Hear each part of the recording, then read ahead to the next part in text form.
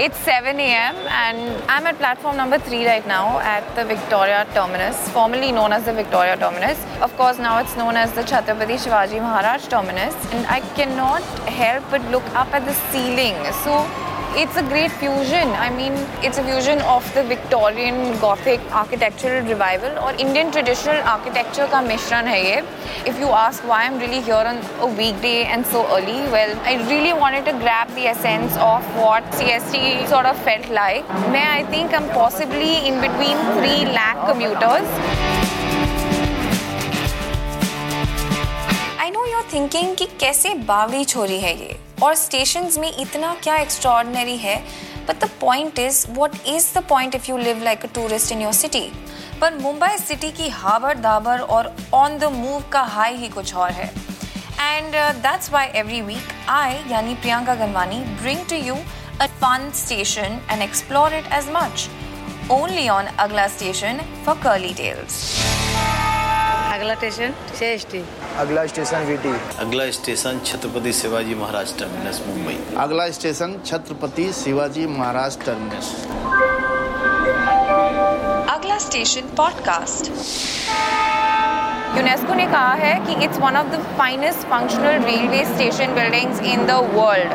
It is also UNESCO Heritage, of course. It's also ranked second in the world to be the most amazing railway stations by Wanderlust, and the first being the Grand Central Terminus in New York.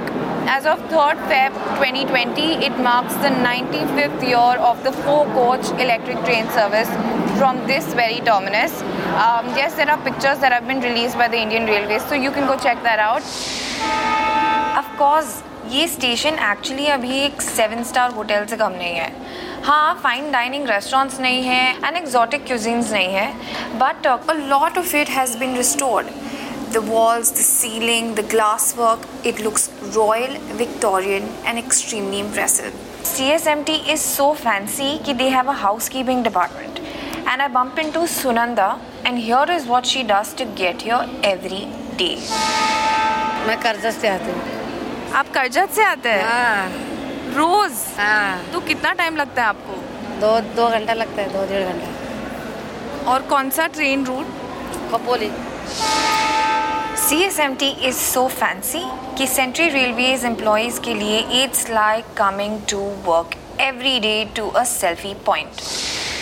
जो CST station का front है, यानी हमारी GM building, जो देश की शान भी है, सेंट्रल रेलवे की शान है, भारतीय रेल की एक शान है, वो सबसे बेस्ट स्पॉट लगता है हमको. यहाँ खड़े होने के बाद एक गर्व होता है, मतलब एक बहुत ही अच्छा महसूस होता है, हम कह सकते हैं ये चीज़, क्योंकि ये बिल्डिंग एक हिस्टोरिकल बिल्डिंग है, बड़ी ही आर्टिस्टिक वे में बनाई गई है और सेंट्रल रेलवे की को बहुत अच्छी तरीके से रिप्रेजेंट करती है. तो ये बेस्ट एरिया मुझे लगता है.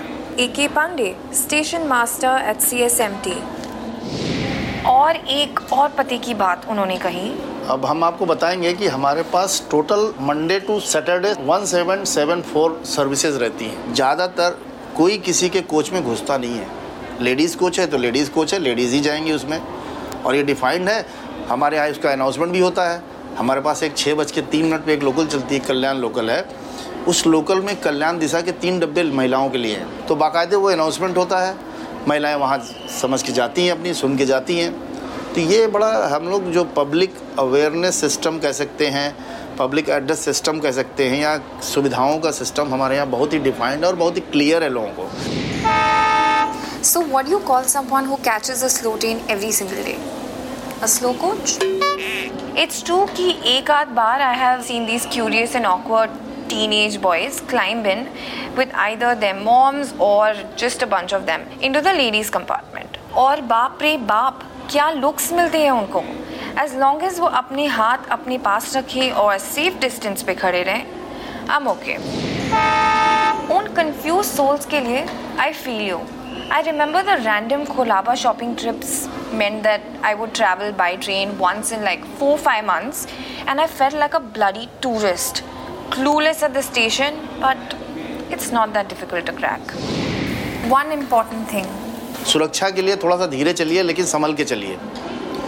तो एक तो ये सबसे बड़ा हमारे यहाँ चारों तरफ से हम कवर अप कर रहे हैं. जो गेट्स हैं गेट्स पे मेटल डिटेक्टर वगैरह लगाया गया है, जिसकी वजह से ये चीज़ें रोकने में काफ़ी सहायता मिल रही है। और फोर्सेस अलग अलग फोर्सेस हमारे यहाँ डिप्लॉय की गई हैं।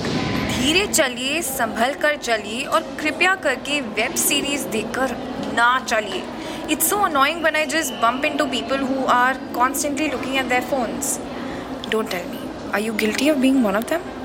और हाँ, TikTok videos भी संभल कर ही बनाना।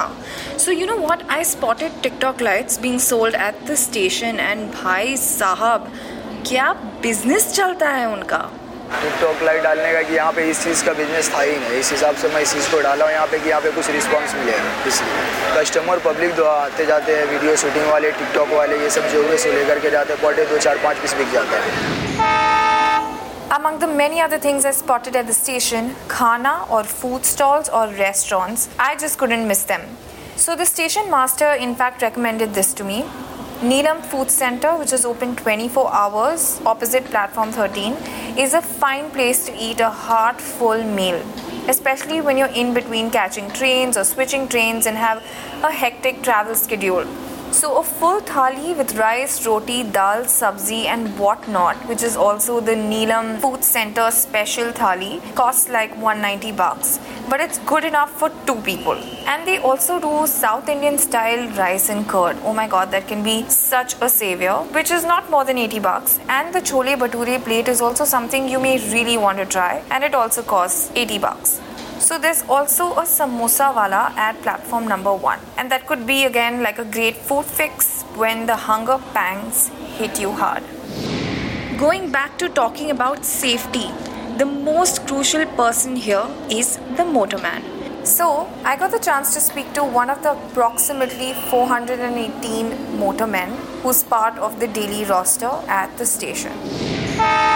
मेरा नाम संजय कृष्णाजी जोशी। मैं करीबन 16-17 साल हो गया मोटरमैन होके गया।